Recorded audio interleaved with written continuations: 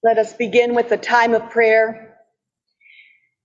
Dear Lord, at this holy time of the year, when we remember that first Christmas when your beloved Son took the form of a newborn babe, we pray that his love and peace may spread abroad into the hearts and minds of all people, the lost, the hurting, those far away from loved ones. And we especially pray for those searching for peace with God, with others, and for the peace of God within. May the grace of our Lord Jesus Christ, the love of God, and the fellowship of the Holy Spirit grant peace in the hearts of all who are searching for answers this Christmas. We ask all these things in the name of Jesus. Amen. What a joy it is to be here tonight with you in person.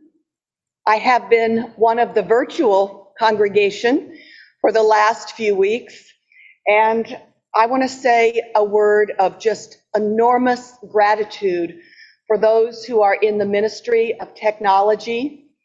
You make it possible for people to come and worship and attend no matter where they are. And we have the option provided for all people to worship here on Christmas Eve. When I read that gospel from Luke, the 2nd chapter, about the birth of Jesus, waves of just nostalgia and memories just flood over me. This Christmas Eve, the 5 o'clock service has been my favorite service for decades. At Grace Church, where we served for 30 years, we had 3 services. I'm very grateful that we have one service here at St. John's. Only the clergy among us would understand that depth of gratitude. The 5 o'clock service, it was for me the time that families gathered. We often had pageants. I remember vesting people of all ages as shepherds wearing bathrobes. I remember several of Chuck's bathrobes being used for the larger, more mature shepherds. We learned early on that multi-generational pageants were the way to go. One of the things that I remember about those pageants is they taught me something about the gift of leadership and delegating. And someday I'll tell you that story, but that's not a story for tonight. As Chuck and I were driving down, we were recalling Christmas Eves, some of the wonderful things that happened on Christmas Eve, some of the challenging things that happened on Christmas Eve. And we were counting and realizing that this is Chuck's 5th Christmas Eve service to be with you here at St. John's. I don't know how those years have flown by. This is only my 4th, which in St. John's time is a really, really long time because so many people come and go.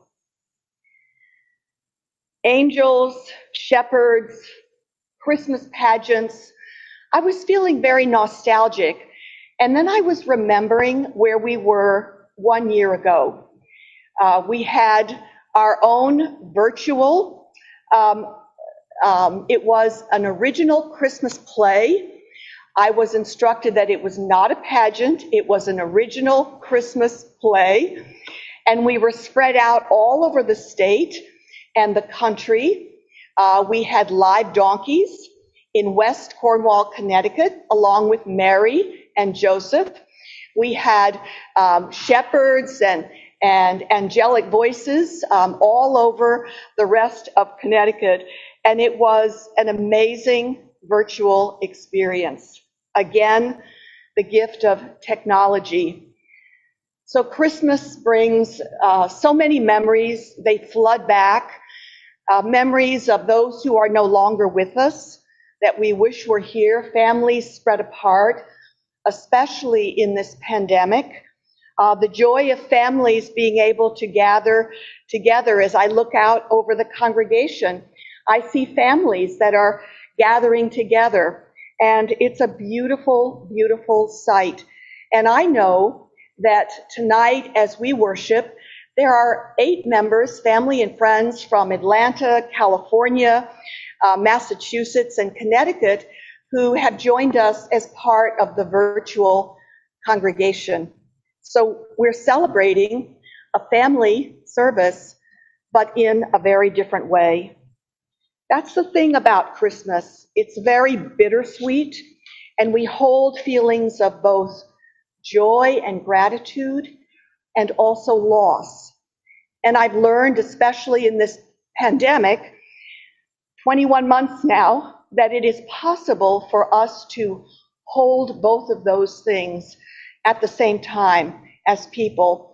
Gratitude for what God has done and is doing, and memories and loss simultaneously. Christmas is a very emotional time of year.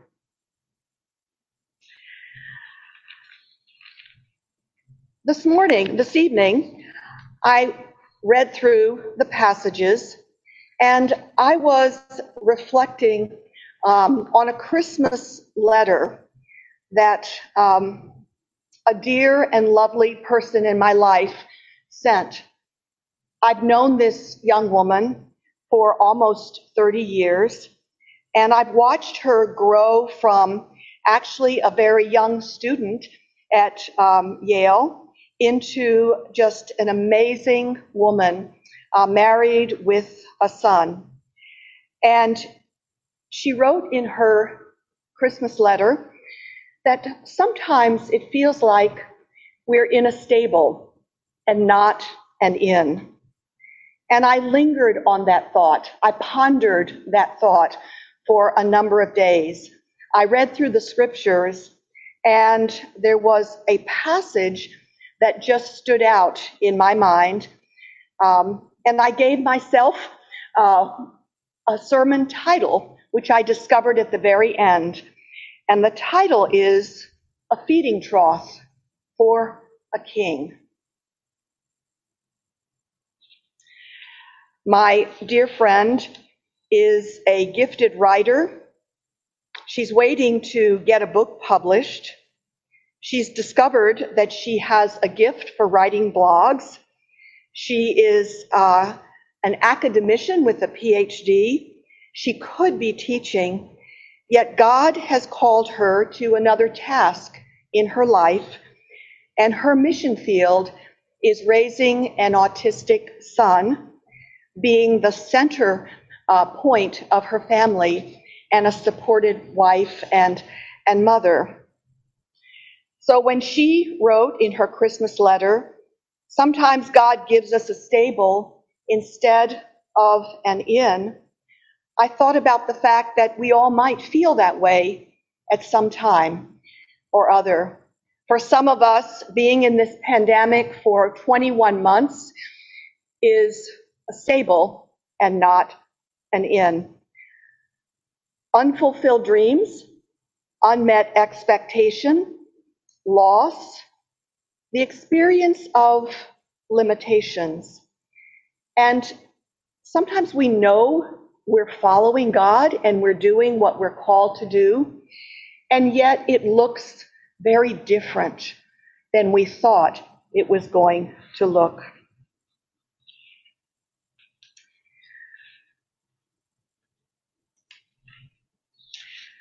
As I read through the passage, 2 verses just jumped out at me. And she gave birth to her firstborn son, and wrapped him in bands of cloth, and laid him in a manger, because there was no place for them in the inn. I spent a lot of time over the last couple of weeks reflecting on these passages. I didn't realize there was so much controversy about the actual birthplace of Jesus. I had no idea. Our picture of Jesus from the creche set here is a beautiful stable, and the manger as a carved cradle. Joseph was a carpenter. Perhaps he could have carved a cradle, but it turns out, in fact, that a manger is not a beautiful carved artistic piece of work. It is, in fact, a feeding trough carved out of stone, where probably Mary lay hay and Jesus was wrapped in very simple cloths. Some say that the place in which they were born was a cave. The Church of the Nativity is built on this supposed site in Bethlehem. Others say, no, they came to family members. There was no Holiday Inn in Bethlehem, and maybe they were turned away because Mary was pregnant. They were not married, or maybe the place was just filled with people and there was no room. There really was not an inn. It means more of a guest residence. Some say that they might have been in a very humble environment, some kind of a lower level room attached to a house where they brought the animals in at night.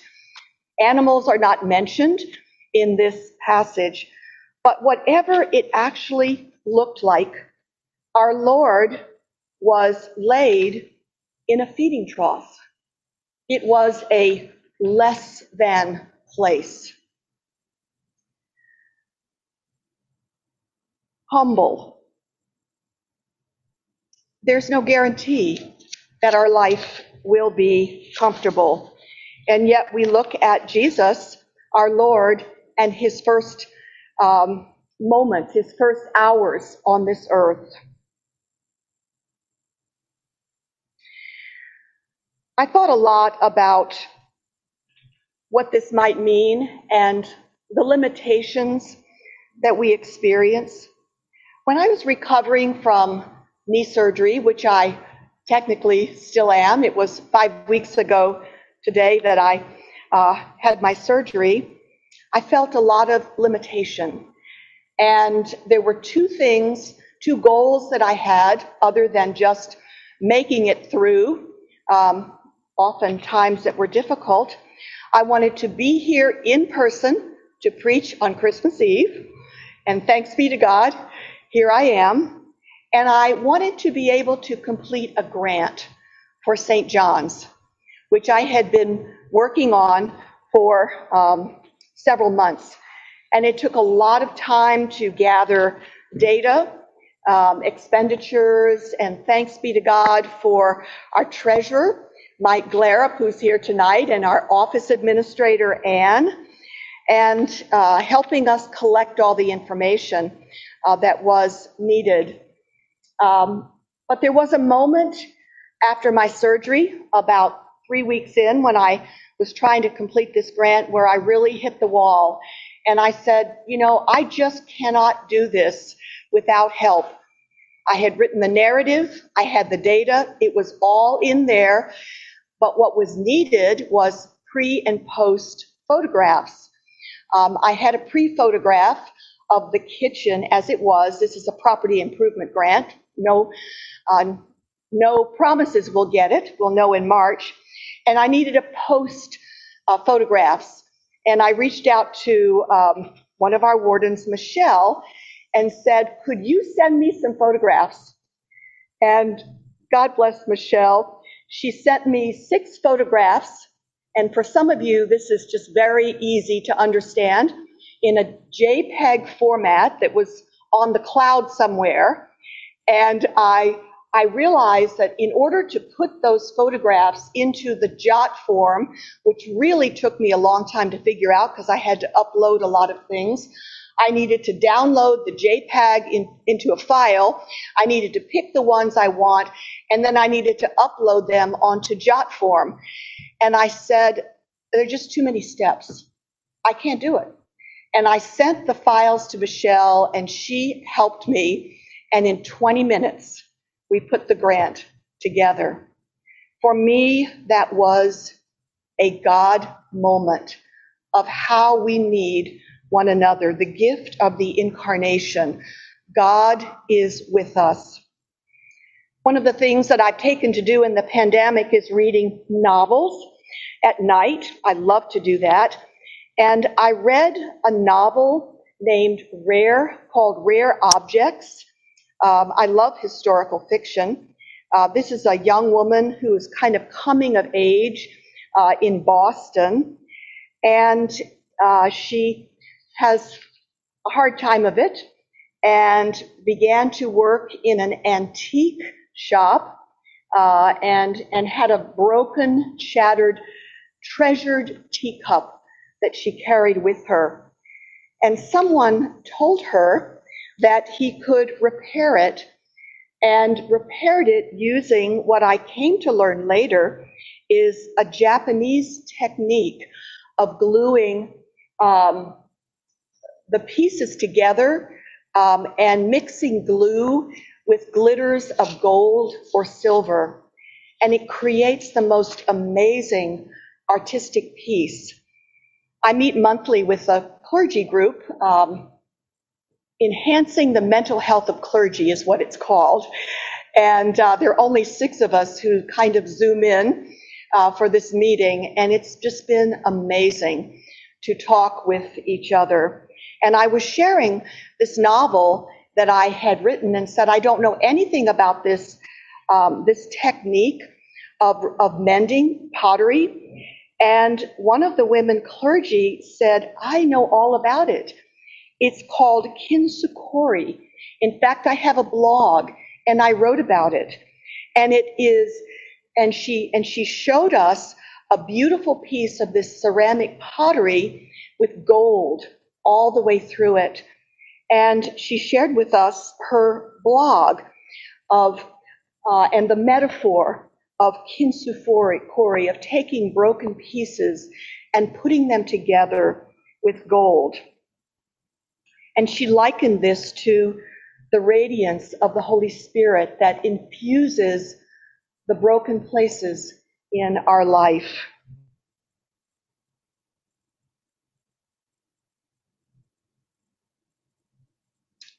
One of my goals for 2022 is to learn more about this.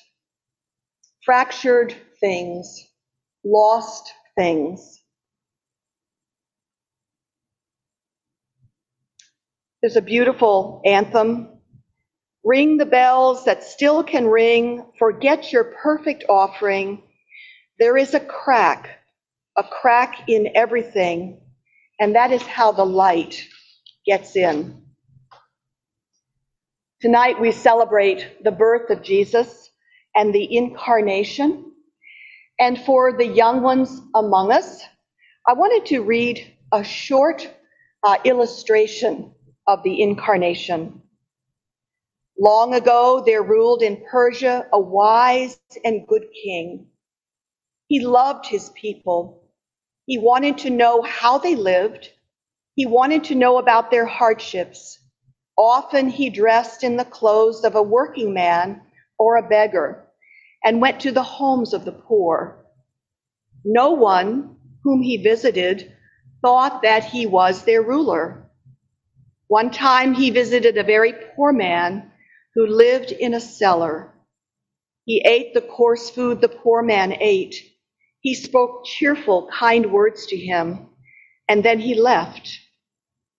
Later, he visited the poor man again and disclosed his identity by saying, I am your king.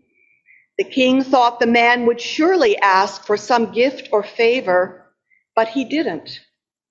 Instead, he said, you left your palace and your glory to visit me in this dark, dreary place. You ate the coarse food I ate. You brought gladness to my heart. To others you have given your rich gifts. To me, you have given yourself. The King of Glory, the Lord Jesus Christ, gave himself to you and to me. And that is what we celebrate tonight. If you were to look at that scene of Jesus, our Lord, born in such humility, nothing would seem special about it. And yet that was a night that changed the world.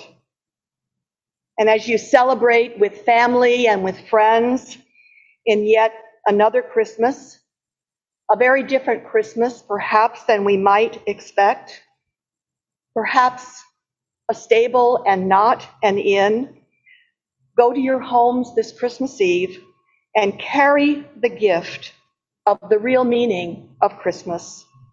God is with us. Amen.